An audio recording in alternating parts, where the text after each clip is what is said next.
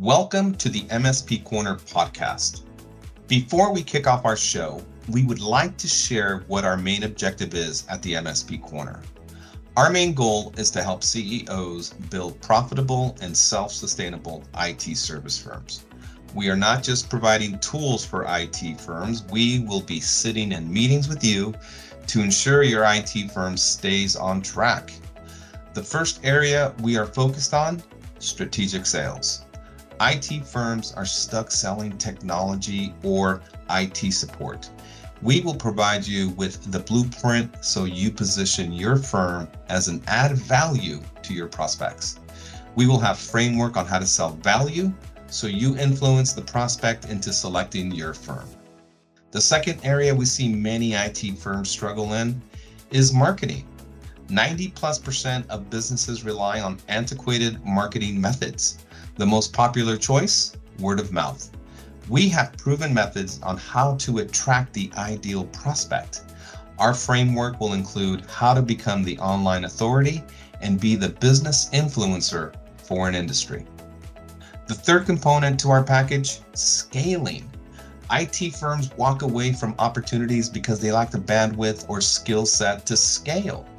We have lined up reputable businesses so our members can hire on-demand resources that will allow them to scale their business.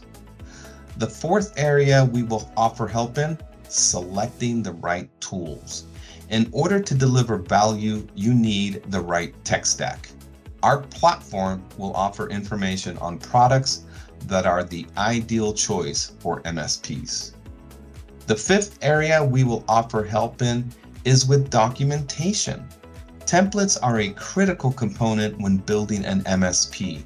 We will have contracts, proposals, SOWs, collateral, and much more in the template section. You will have every document you need to start up your managed IT service business. Thank you for tuning in. Let's go to our next podcast. Hello, everyone. Thank you for joining podcast number 15. My name is Fernando Leon. I am your host, and today's guest, we got a special guest today. He's an M&A expert, Charlie Dino. Charlie has a long history in the tech world. He started back in 1983 and has been in several roles throughout his career. I won't go into every position, but here are some highlights. And he was a growth manager at GE, CEO at 4Cloud Services. He was a CIO one time and is now the Chief Solutions Officer at Acquired Tech, which is powered by Griffin Solutions. And today's topic, is primarily going to be about mergers and acquisitions. And what does it take to build an MSP that will attract investors? Because I know every MSP has an exit strategy, right? Charlie, have you come across an MSP who it doesn't have a exit strategy, or? Most individuals that I know, partner with, or talk to and advise are at some point looking to move on in a way that their business can sustain in the future, so they leave a legacy, but also they feel good about what the return on their investment was as they move on. So Yeah, no, I agree. But let's just dive right into this, because Sure. a lot of these this is going to be broadcasted to MSPs only. Some of them are break fix. They're still stuck in that break fix model, and so I'm trying to encourage them, inspire them to transition to the MSP model. But are small MSPs attractive for the larger MSPs, those investors that are trying to get into another market? Are they still attractive, these smaller ones that are still stuck in the high six-figure annual revenue? But I know they're primarily looking for seven-figure MSPs. But what has been your experience there? Yeah, I've got a lot of private equity contacts that they look specifically for that, for larger MSPs looking for opportunities to acquire MSPs that might be, in the MSP world, if you were to define by number of clients, number and amount of recurring revenue. Yeah, there's still a market out there looking for that. And what, I don't know if it helps, Fernando, for those listening, but typically where I see that happening is a larger MSP will acquire for a couple different reasons. One, obviously, the most obvious would be to gain some more revenue on the top line, recurring revenue. But the other one that we've seen a lot, and I talked to Fernando about this, as we've gotten to know each other, is around resources. It's we know this right now. I think everybody in the audience will know this.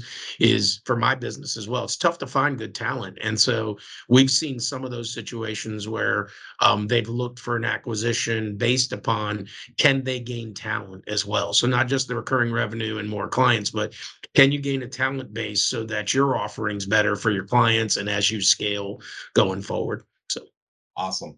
But do larger MSP, so how do larger MSPs determine a small MSP is a good fit? Because, does it have to be a certain market, a certain niche, a certain, like, are there a number of check boxes they go, okay, this firm is going to be a great fit because we want to go after the medical industry? yeah, Or I don't know, you have more exposure and experience than yeah, I do, Charlie. So yeah.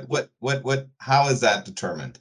Yeah, I think you hit one of them. It could be industry specific. I mean, if you're an MSP and specifically in an industry, I think you brought up a great one is healthcare, and you want to find smaller MSPs to look at as potential acquisition targets. It could be based upon the industry they're serving. I still think it boils down to listen, industry is important, but it boils down to if I think about what we do and what I did when I was running for cloud. And before that, just so you know, Fernando, I don't know if we talked about this. I mean, I was running 184 location region at Recall for US and Canada. So, thinking about that is how do you increase, and I know I've already said this, but increase your resource talent and also you get some revenue, but it could be around the industry as well. And just for those that don't know, I mean, you and I talked about some of the brass tacks, but as you're looking through that, if that's something that you're interested in, you're listening, the first thing you're going to do is you would acquire what they call as a agent broker. I know some. If you ever need that, you can contact through Fernando. But what they'll do is they'll start to put you in a situation of due diligence. If you're not familiar with due diligence, and that's when you can look at that. I mean, you're the expert in your MSP sector, right? So if you're a larger MSP looking for that smaller acquisition, you're going to get the chance to go through that in a due diligence period where you sign confidential documents saying that you're not going to share information either way. And you get to decide that, right? Is this a good fit for my reasons for an acquisition, whether that's, it's probably a combo growth, getting more resource talent, more recurring revenue, et cetera, could be industry specific or could be, I mean, I know that we had this when I was running for cloud, could be specific to a specific technology that you're supporting, right? That they're doing the same thing and that it makes a lot of sense from a standpoint of integration from an acquisition standpoint. So and this is one conversation I have. Thank you for sharing. But this is one area that a lot of MSPs I talk to and a lot of IT firms in general I talk to, they don't have long-term contracts in place. I mean, MRR is important. Monthly recurring revenue is important, but does the valuation of an MSP, is it determined by long-term contracts or are annual contracts okay? I know that longer term contracts are ideal, but is that going to play a big factor? Is that a big component, a large component in determining that valuation? Is so it's going to be all of your pricing either way is going to be based upon EBITDA, so earnings before interest, tax, Yep. depreciation, amortization. So that's where they base the price on, right? So how does that EBITDA price as well get more attractive? Any business, whether it's MSP or software company, if they have recurring revenues or recurring contracts, the multiple is going to be higher. Now, with that said, I think you bring up a good point. If you're out there looking to acquire someone, if they don't have recurring contracts, your price could be a little lower, right? That you're going to offer that target. I liken it to, I know it's simple, but it's a good analogy. It's like real estate, right? I assume most in the crowd have, purchased some type of real estate in their past, and it goes both ways. If you're the seller, you're trying to make your house look better or your property look better to get a higher price. Same goes. If you're the buyer, you're looking for those opportunities that maybe you're going to flip, or maybe you're going to go in and do some improvements. And that's back to the recurring revenue. So recurring revenue, you're definitely going to pay a higher multiple on. It is safer. That's the reason, is because you've got contracts in place for a year, 2 years, could be more. Especially if you have, and I don't know how many of you do this. It took us a few months to figure this out when we had ForCloud, but those auto renews, where the auto renew goes in place and I don't really have to talk to the client, it just goes. And we were both good on both sides with that. But yeah, that's a basis, Fernando, and for everyone, that you're definitely going to want to look at as you talk to a broker. If you're out there looking, is, can I offer a better price if it's not recurring revenue? Yes, the answer is going to be yes. You do not have to offer as much on recurring revenue. You're going to have to offer a little bit more on the price. Well, I like your house analogy because it leads great into this next question that I have, that Okay, good, is, good. do you have multiple investors bidding on one MSP? Do you see that? Like, you're getting multiple bids on one company because, just like a house, right? You're going to have multiple bidders and they're going to overpay and all of that. So what is that? Does that happen in the MSP world? I've never been exposed to Yes. it. So Yeah, the answer interesting. the answer's the Interesting. answer's yes. And if you're Okay. out there, so let's flip the script. You asked me a question about being out there as a larger MSP looking to purchase or acquire. Let's say you're the opposite. You're looking to sell. We talked about that at the beginning of the podcast. Get yourself a seller broker. All right. So a lot of folks get out there and they just try to sell on their own. And the reason the broker, you'll be paying a little bit to that broker. And basically, they're typically the deals there, just so you know, is they'll charge you upon sale. So that's, if you have somebody asking to charge you before it's sold, then you're not with the right broker. But these seller brokers will represent you in the sale. And I would tell you 9 times out of 10, if not 10 times out of 10, everyone that I talk to that has not used a seller broker regrets it afterwards. They look back and they find out when they, because now they've gotten some seed money, somebody's bought the company from them, they're going to go do their next thing, right? And you Yeah. start going to different areas where you're learning, and you go, hold on, I could have gotten this and this if somebody was. It's back to the real estate example. If you're selling your house, there's Yeah. some of us that do for sale by owner, I get it, Yeah. but get yourself a representative. The other thing that I would tell you, Fernando, and I think I told you this when we met, is something called Q of E, quality of earnings. Make sure you're getting it either way, whether you're the buyer or the seller. Quality of earnings is done by an outside, typically CPA accounting firm. And what it shows you is what you should be offering or what you should be asking from a price perspective. Without it, you're basically kind of licking your finger and putting it up in the air. So Interesting. Interesting. And what is the typical list broker charge? It's like a real estate agent. They have that it's six a percent. percentage. Yeah, it's a Okay. percentage. I mean, I would say anywhere from like 5 to 7% is Okay. typically what to look for. You might have some that do 10, but you ask them why it's 10, you might be getting more than what you thought you were going to get. I mean, you might be getting more services. So, but shop it around. I mean, shop it Okay. around too when you're looking for a seller broker or a buyer broker. Shop it around and get your best deal. Well, I'm going to when I post this on online, I'm going to include your LinkedIn profile so Okay, some of cool. these guys can reach out to you. I'm going to Yeah, post in my absolutely. group and say, hey, reach out to Charlie. He is the man when it comes to Absolutely. mergers and acquisitions. But what advice? Okay, so two more questions, Charlie, because I know you got to go. I don't want to take up all your time Okay. here. Is I think this will be a great segue into one of the topics you wanted to discuss, and maybe you'll save it for the webinar. But how do you feel? Because my firm, my MSSP, is considered a white label help desk, white label SOC. We work with dozens of IT firms who don't want to manage their own IT people. They just want to focus on account management, Yep. selling, and marketing. That's it. They don't want to manage techs. They're just like, they've been doing it for years and they're like, they want to get away from it. Well, the value of a firm that outsources their SOC or NOC or help desk does that affect the price of an MSP, or does it really matter? It comes down to those to that EBITDA, like you were saying, and the just that profit margin. Is that Yeah. really, does it really matter what they have in place? No, I think that, I mean, if let's say your EBITDA is high and you're using an outsource, I mean, I told Fernando, so Acquiretex, he mentioned earlier, is part of a company called Griffin Global Technology, and we have an outsource that we use, and it's ours that we own in Kenya, and we call hybrid shore. But I mean, when we've got MSPs that use us for their help desk and for knock, etc.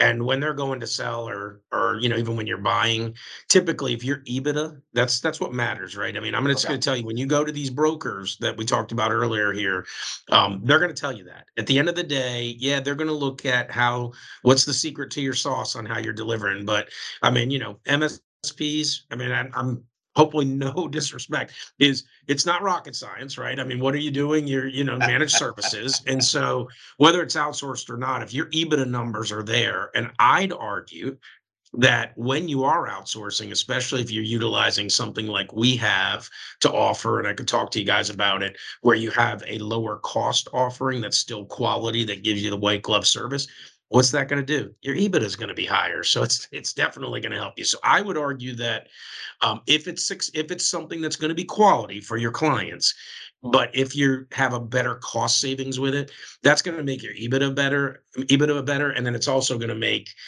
the sale or purchase more attractive. So does Interesting. that Interesting. make Okay. sense? Oh yeah, total sense. Cool. Cool. There are common denominators that a lot of successful MSPs have in place. They all have this common denominator they all share that makes them successful. Would you say that they have made marketing a priority, selling value a priority, networking a priority? Because this business is about growth. You're gonna have turnover. You're gonna lose clients. And what do you see these successful MSPs focusing on? Is it online marketing? Is it trade shows? Is it cold calling? What do you see as a common denominator for them to succeed and build a 7, 8 figure MSP? Yeah, a couple things. I mean, and certainly if you reach out, I can tell you the story about how we've grown here. I was 32nd employee. We're up to 75 in the States and 150 in Kenya. A couple things we've done is not the traditional. Is one, we do a lot of work on LinkedIn. I think LinkedIn is what I'll call a safe space for all of us that are entrepreneurs and executives, et Yep, cetera. I think number two, I'm involved in a lot of organizations such as Vistage, which is a CEO VP group. If you don't know it, it's a national I've heard group. of it. It's super helpful for you to share with common entrepreneurs, but also you network, right? And you get to talk and advise. I'd say the last thing, Fernando, for us has been to be the trusted advisor, right? Yeah, yep. And specifically in MSP, what we were known for before we sold our business for cloud last year was two things. One, white glove service. And what I mean by white glove service is our clients always said, wow, we feel different getting services from ForCloud. And the other one was, you asked about online marketing. For us, what works is find your best clients and see if they're going to put their money where their mouth is. When they tell you how good you are, is two things that I would tell you to do: is net promoter score. You're going to find out if they really like you or not. If you don't know net promoter score, look it up. It's easy. People answer it. And two, get a video testimonial so you can put it up on LinkedIn or on your website, talking about why you are a difference maker as an MSP for their business and for their users. Awesome. Awesome. Yeah, that's great advice. Thank you, Charlie. No And worries. I'm sure a lot of these MSP CEOs of MSPs listening, I'm sure they appreciate it. I'd Yeah. love to do a live webinar because I'm sure Yeah. some of these guys are going to want to ask Absolutely. questions, better Yeah. questions No than what worries. I asked you. So, No, it's all good. Hey, one last thing too, if we do the webinar for everybody out there, those that want to come. So let's say you are looking at purchasing or selling your business, or looking for a new MSP to add to your assets. We do a very quick 2 to 3 week due diligence around what you're about to purchase. And I started doing that because we did so many of them. We created a database with all the best practices, et cetera. It's around IT security, managed services, how they manage their operations, and there's some other things we'd add, but we can talk about that at the live webinar as well. And again, not selling. I'm there. I want to make the best potential situation for you guys. That's why, and I think I told Fernando this. The other thing that I'm passionate about is 7 out of 10 acquisitions don't get integrated. And so we can talk about that as well. And my passion for turning that around. And it starts at the beginning of looking at a potential acquisition target or selling your business. So Awesome. Awesome. Well, Charlie, thanks again. I no worries, appreciate man. you making, I know you're a busy guy, Well, it's and all good. I appreciate you making time for us. So I look forward to the webinar, and Yeah, we'll figure that out in the next day or so. But cool. I'm gonna push stop recording here because I just want to say goodbye on the side here. So everybody, thanks for listening. If you have any questions, email me, sales@mspcorner.com. Bye-bye. Thank you for listening, and don't forget to sign up to be a member on www.mspcorner.com. Please share our link with a CEO who will find our information beneficial to their business. Have an awesome day.